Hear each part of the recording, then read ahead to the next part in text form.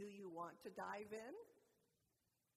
I love that song. That is one of my favorite Stephen Curtis Chapman songs, and the line that I love the most is this: we will never know the awesome power of the grace of God until we get swept away by this mighty flood. We can't know the power until we truly have faith and we're able to jump when it's necessary. This has been such a fun series as we've gone through looking at Jesus seeing things. And he's seen pain, he's seen sacrifice, he's seen sin, he's seen so many things, and he sees all. But today we get to talk about Jesus seeing faith. And there's so many examples, it was hard to choose which things, which accounts I could share that will help us kind of understand what faith looks like when Jesus sees it. So a question for you: in what do you have faith? In what do you have faith? In his coming again, okay? Anything else you have faith in? Do you have faith in the government? Do you have faith in the banks? Do you have faith in people? Some of them. Okay, I'll tell you something you've already demonstrated complete faith in this morning. You have faith in the pew. You sat down knowing it was going to hold you. One day it might not, but you had faith in the pew because you demonstrated it by actually sitting. You had faith in the water that you drank. You had faith in the food that you ate, knowing it was going to be safe. Not everybody is that blessed to have that faith, but you do, because you did eat, right? You did drink some water, at least some coffee made with water. See, those things you demonstrated faith in because you trusted them, you did something that required that faith. Faith is not just believing, but knowing. Knowing you can trust in something or someone. Depending on that knowledge in the decisions you make, that is faith. It's just not this, oh, I believe. I know.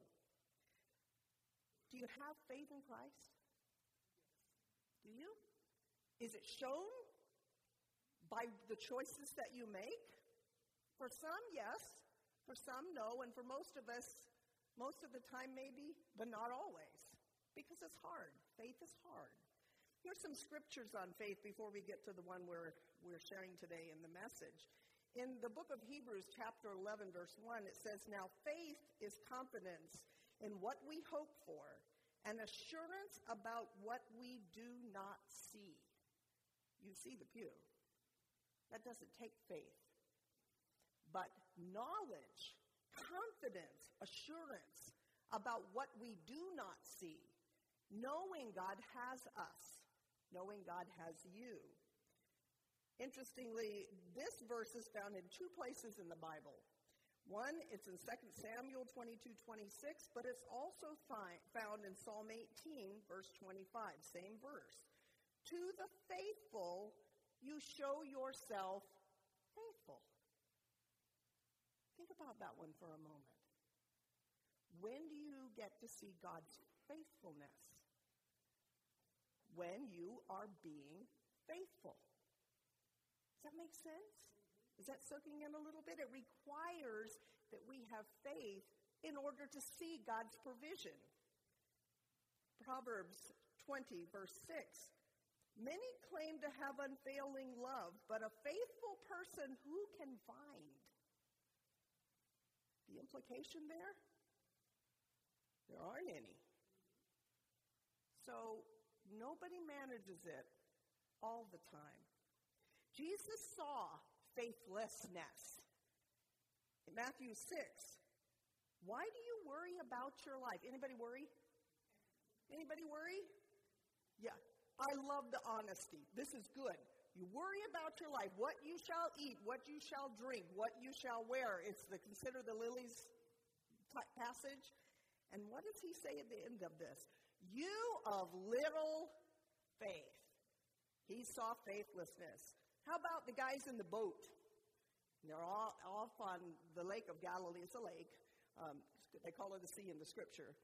They're out on that lake. It's a massive lake. Picture something like Lake Michigan. And the storm comes up, and they're scared. And Jesus is in the boat with them. This is not where he comes walking to them. He's in the boat. He's asleep. He's asleep. And virtually he says, wake up, we're going to die. Did they remember who was in the boat? Jesus says, you of little faith, why are you so afraid? That's found in Matthew 8. People in his hometown, we talked about this in another message, that didn't believe. I mean, it's like, who is this kid? We know him. He's Joseph's boy. He's a carpenter kid. He's nothing. And it says in Matthew 13:58, and he did not do many miracles there because of their lack of faith. So our faith is directly connected to the miracles that can be done. Peter walking on the water, what happened when he took his eyes off of Jesus? He sank. Is there a whole sermon in that one? Turn your eyes upon Jesus. Immediately Jesus reached out his hand and caught him. You of little faith, he said, why did you doubt? He saw faithlessness, and he still loves. That's good news. That's good news. Then Jesus saw faith, and these are the ones that were really close to my heart and demonstrated faith in a way that I can look forward to trying to live. Do you remember the woman who touched his robe? Do you remember? She had a horrible disease that had been causing her to bleed for a long time, for years. She said, if I can just touch his robe, I will be healed. And he didn't let her get away with sneaking it. But he said to her, daughter, your faith has healed you. Go in peace and be freed from your suffering. She had faith that he saw. How about the guys who lowered the paralytic through the roof? Do you remember that story? There was such a crowd around and such a crowd in the house. And they had a friend who was paralyzed. And these four guys come and they cut a hole in the roof. That's dedication to get to the healer. They cut a hole in the roof. They lower him down in front of Jesus. Did the man on the mat believe? We don't know whether he believed. It never tells us whether he believed. But this is a startling thing to keep in mind. Jesus said, it says, when Jesus saw their faith, the friend's faith, he said, friend, your sins are forgiven. Does it matter that you have faith and maybe the person that you're praying for doesn't? Yes, it matters. Your faith has far-reaching results. Pray for your friends. So now we come to our passage. If you would please stand in honor of God's word.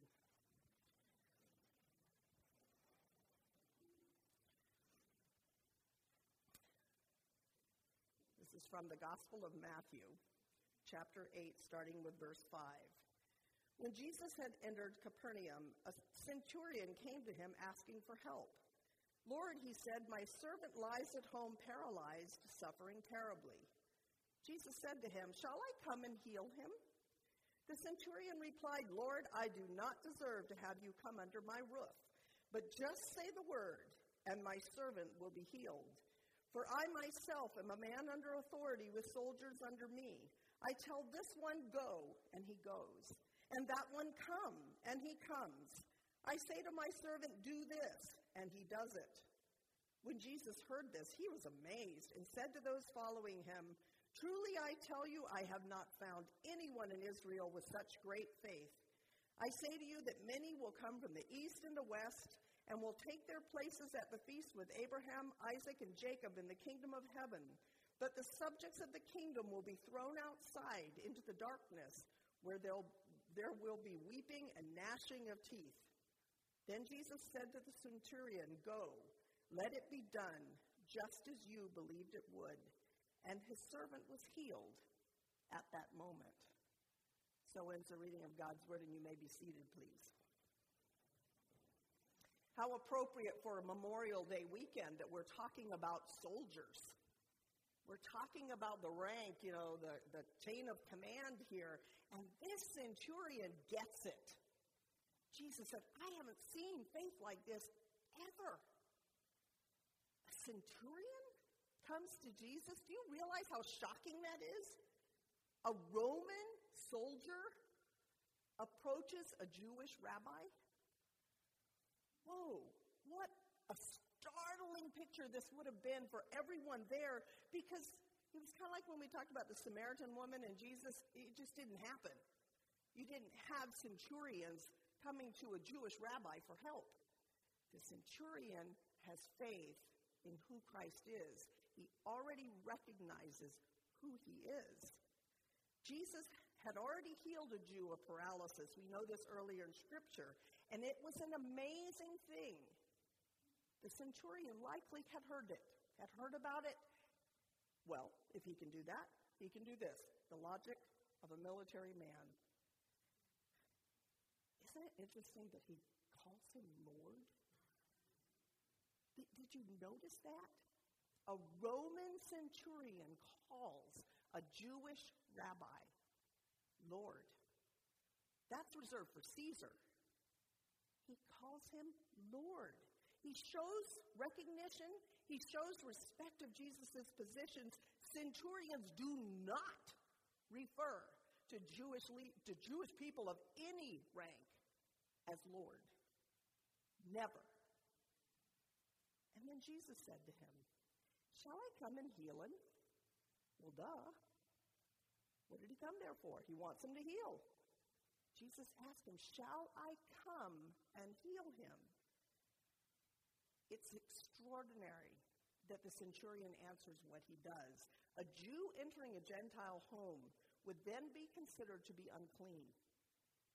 And the centurion likely knows this.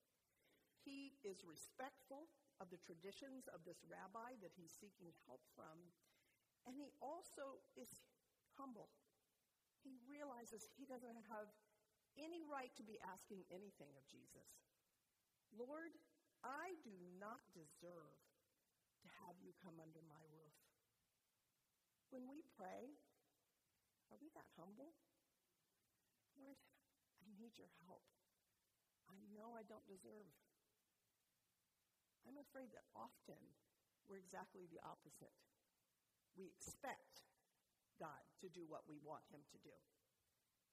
And it doesn't quite work that way now, does it? This is the faith. Just say the word, and my servant will be healed, for I myself am a man under authority with soldiers under me. He says, I myself am a man under authority. He recognizes and speaks that Jesus has authority. And Jesus commends his faith. Again, we don't get this. We don't get how startling this is, this conversation that's happening. This is the first time that Jesus mentions the kingdom plan, that it is going to include Gentiles. Do you realize that? In saying what he does and talking about Abraham and Isaac, that whole part, he is telling his people, Gentiles are going to be there, and some of you aren't going to make it. Some of you aren't going to make it by virtue of your bloodlines. You have to have faith. You have to have faith. This must have absolutely stunned his followers. Do we have faith? Do we? This passage helps me understand a little bit more about how faith works. Verse 13, then Jesus said to the centurion, go, let it be done just as you believed it would. And his servant was healed at that moment. Go, let it be done just as you believe it would. He has to go to experience the miracle, doesn't he? He has to go. Do you think that centurion doubted as he went? I don't. Notice that it's not about how much faith he has. Having enough faith doesn't lead to the healing. How many of you have prayed for something and you tried to have all the faith in the world and it didn't happen the way that you hoped it would? It's not that you didn't have enough faith. It's just that it wasn't part of God's plan. There isn't a magic formula for faith and for making things happen, having prayers answered, yes. But there are some certain things in this account, that do apply. First of all, the centurion came to Jesus for help. I've heard so many people say, well, I'm praying about it, nothing else worked. Yes? Have you heard this? I guess I might as well pray. What is wrong with that picture? What is wrong with that picture? What should happen first? We should pray. The centurion came to Jesus for help. The centurion recognized Jesus for who he is, that he is Lord. Do we?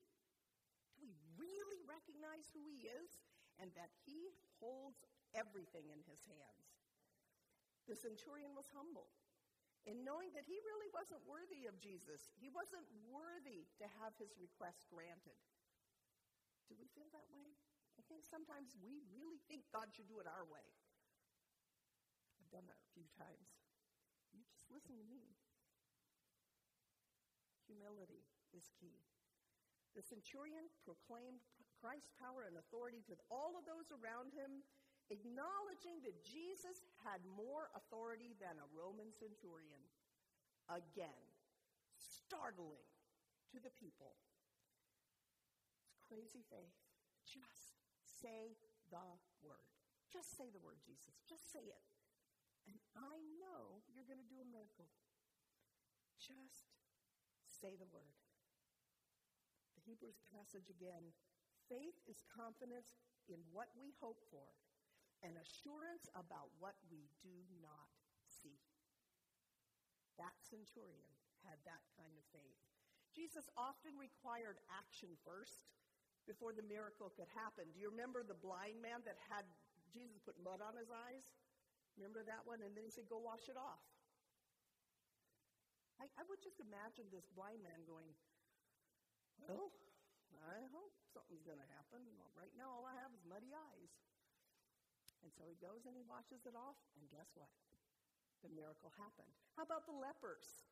When the 10 lepers came, and he said, go on your way, go tell the priest. Go tell that you are healed. And when did the healing take place? As they were going. What if they said, well, what are we going to tell them? Nothing's happened. Nothing's happened. He told that paralytic, pick up your mat and walk. And he did. Didn't go, what? He picked up the mat and he walked and caused a whole mess of things because that was sinful on a Sunday. I love the passage in Joshua about, this is not Jesus, obviously, but this is how God works. And it is Trinity Sunday, they're the same. Joshua is speaking to the people. He says, as soon as the priests who carry the ark of the Lord of all the earth, set foot in the Jordan, its waters flowing downstream will be cut off and stand up in a heap. So if I told you that, would you believe me? Okay, when you go out there, the water's just going to stand up in a heap. The people had enough faith that they're going, okay. So when the people broke camp to cross the Jordan, the priests carrying the Ark of the Covenant went ahead of them. Now the Jordan is at flood stage all during the harvest, yet as soon as the priests who carried the Ark reached the Jordan and their feet touched the water's edge, the water from upstream stopped flowing. It piled up in a heap. What did they have to do first? They had to touch the water with the feet. It's the diving in. It's the diving in that makes the difference. We do not see God work until we actually take that leap, take that step at least into the water. Jesus saw faith. But the big question for us today, what does he see when he looks at us? Does he see faith? What do you do in your life that requires faith? But is that faith in God? Yes, but faith in the air? Faith in the air. What? If someone looks at your life, and if Jesus looks at your life, what do you say? Yeah, he or she has faith. Look at when they depended on me. Look at when they depended on me and nothing else could explain what happened. That's faith.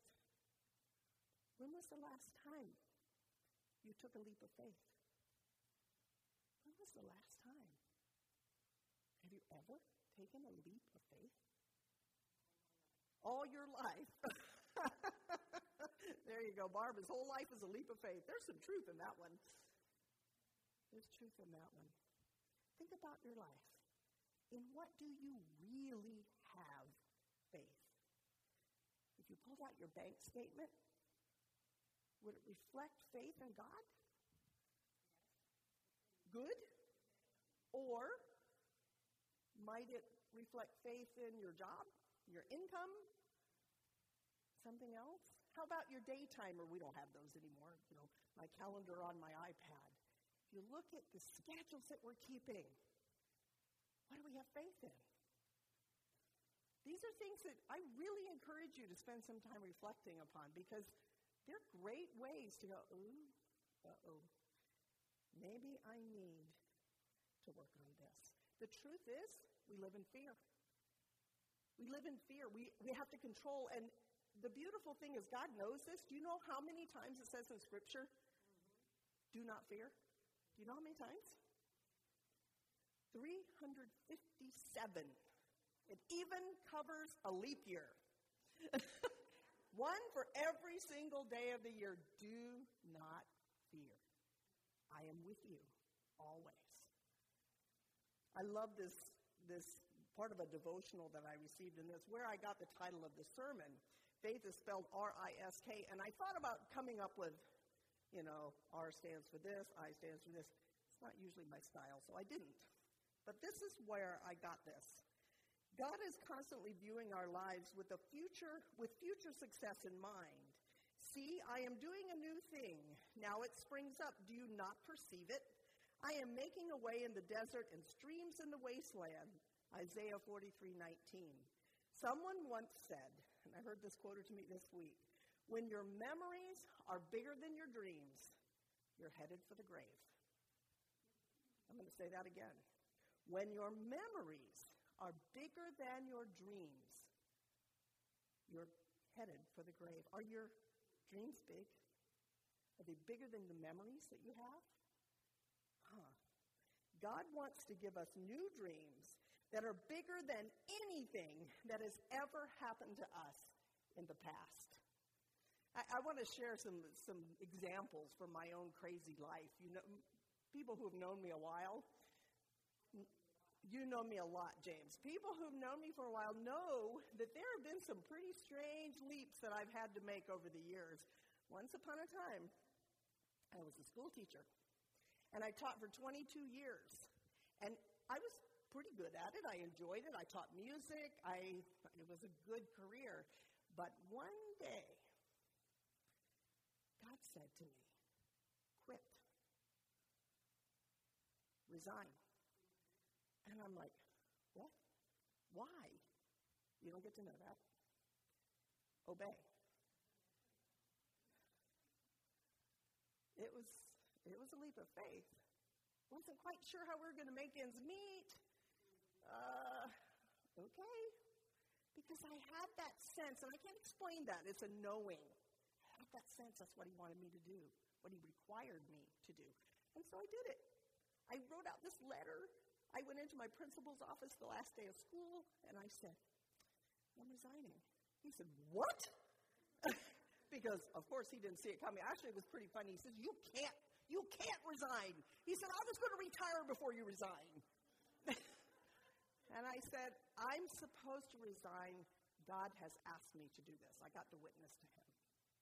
And I went out to my car. I'll never forget this as long as I live. I went out to my car, and I called Pastor Steve. And I said, Pastor Steve, I just resigned. And he said, I thought you'd already done that. He said, no, I did it today. And I said, you know what? It was like jumping off a cliff. And it's kind of cool. It's kind of cool. So that was one. The second one was when I became a chaplain. I argued and argued and argued with Dorothy at the hospital. You're called to be a chaplain. No, I'm called to be a pastor. You're called to be a chaplain. No, I'm called to be a pastor. You know, and there's a whole long version of this I won't get into, but doggone it, for that time in my journey, I was called to be a chaplain. And so I stepped out of the journey to become a pastor of a church and became a chaplain for a time. Then there was a time, about 6 years ago, 6 or 7 years ago, when most of you did not know this, I was this close to being called to another church.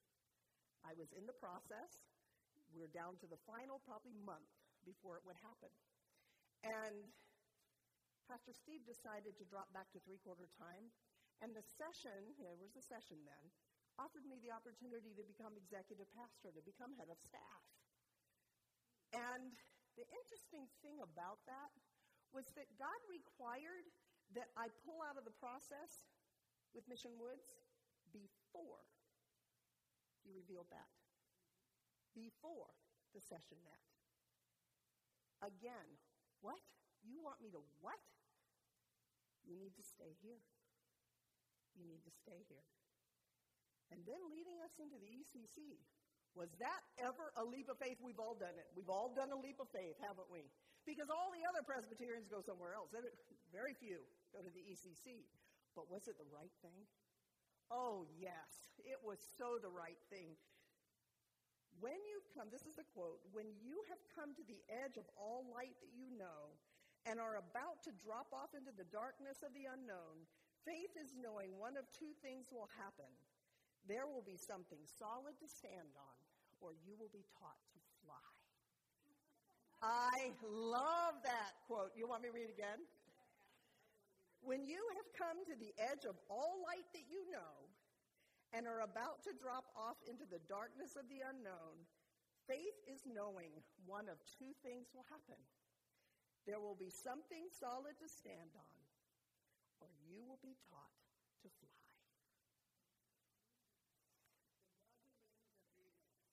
On the wings of eagles. So, how are you doing with your faith? How are you doing? Taking leaps of faith is not easy. It requires a certainty that this is what God is asking. And that, people have asked me, how did you know? How did you know? And I can't explain it. It's just a knowing.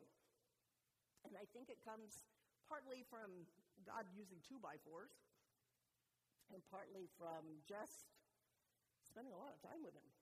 Spending a lot of time with him. When you're facing the unknown, do you absolutely know that whatever happens, there will be something solid to stand on, or you will be taught to fly? Do you know that? Do you know that? I'm counting on it. I need to share with you the latest leap of faith that God is asking of me. I will be leaving as your pastor at the end of the summer on August 31st.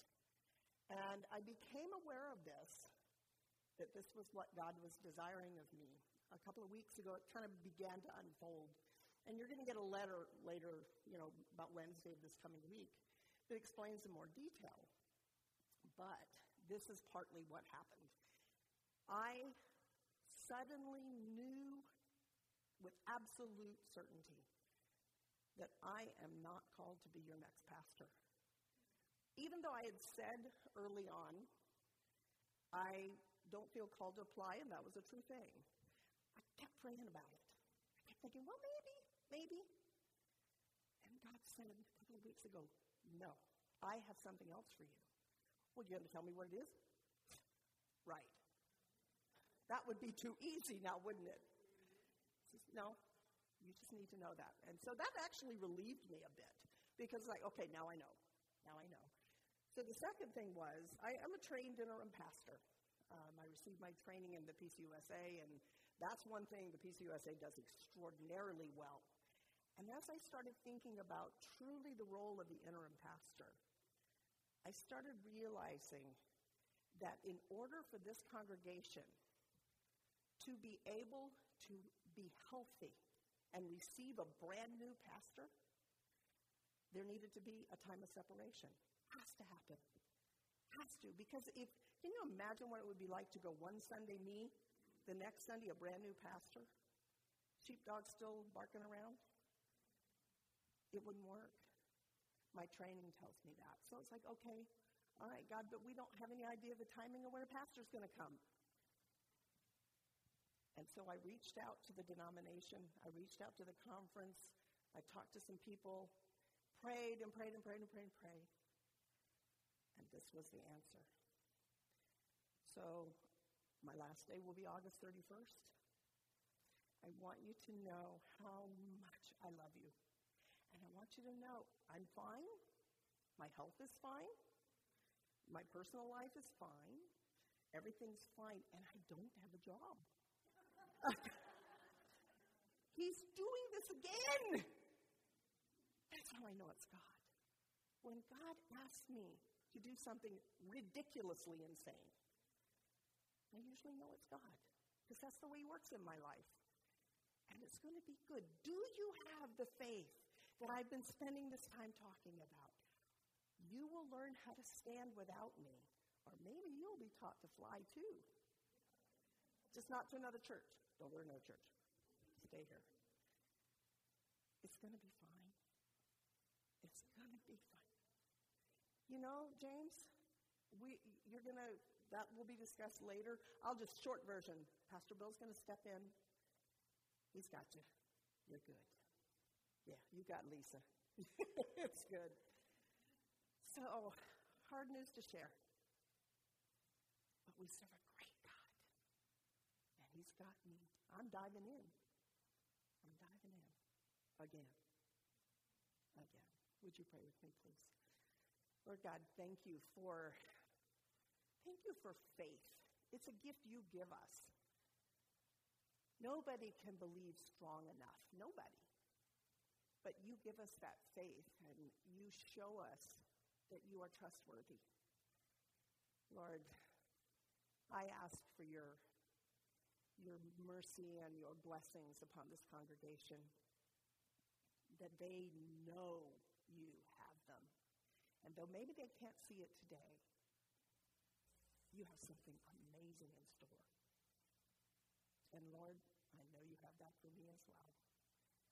It's going to be a ride, Lord, and I'm holding on. Help all of us to hold on tight to you. It's in your name we pray.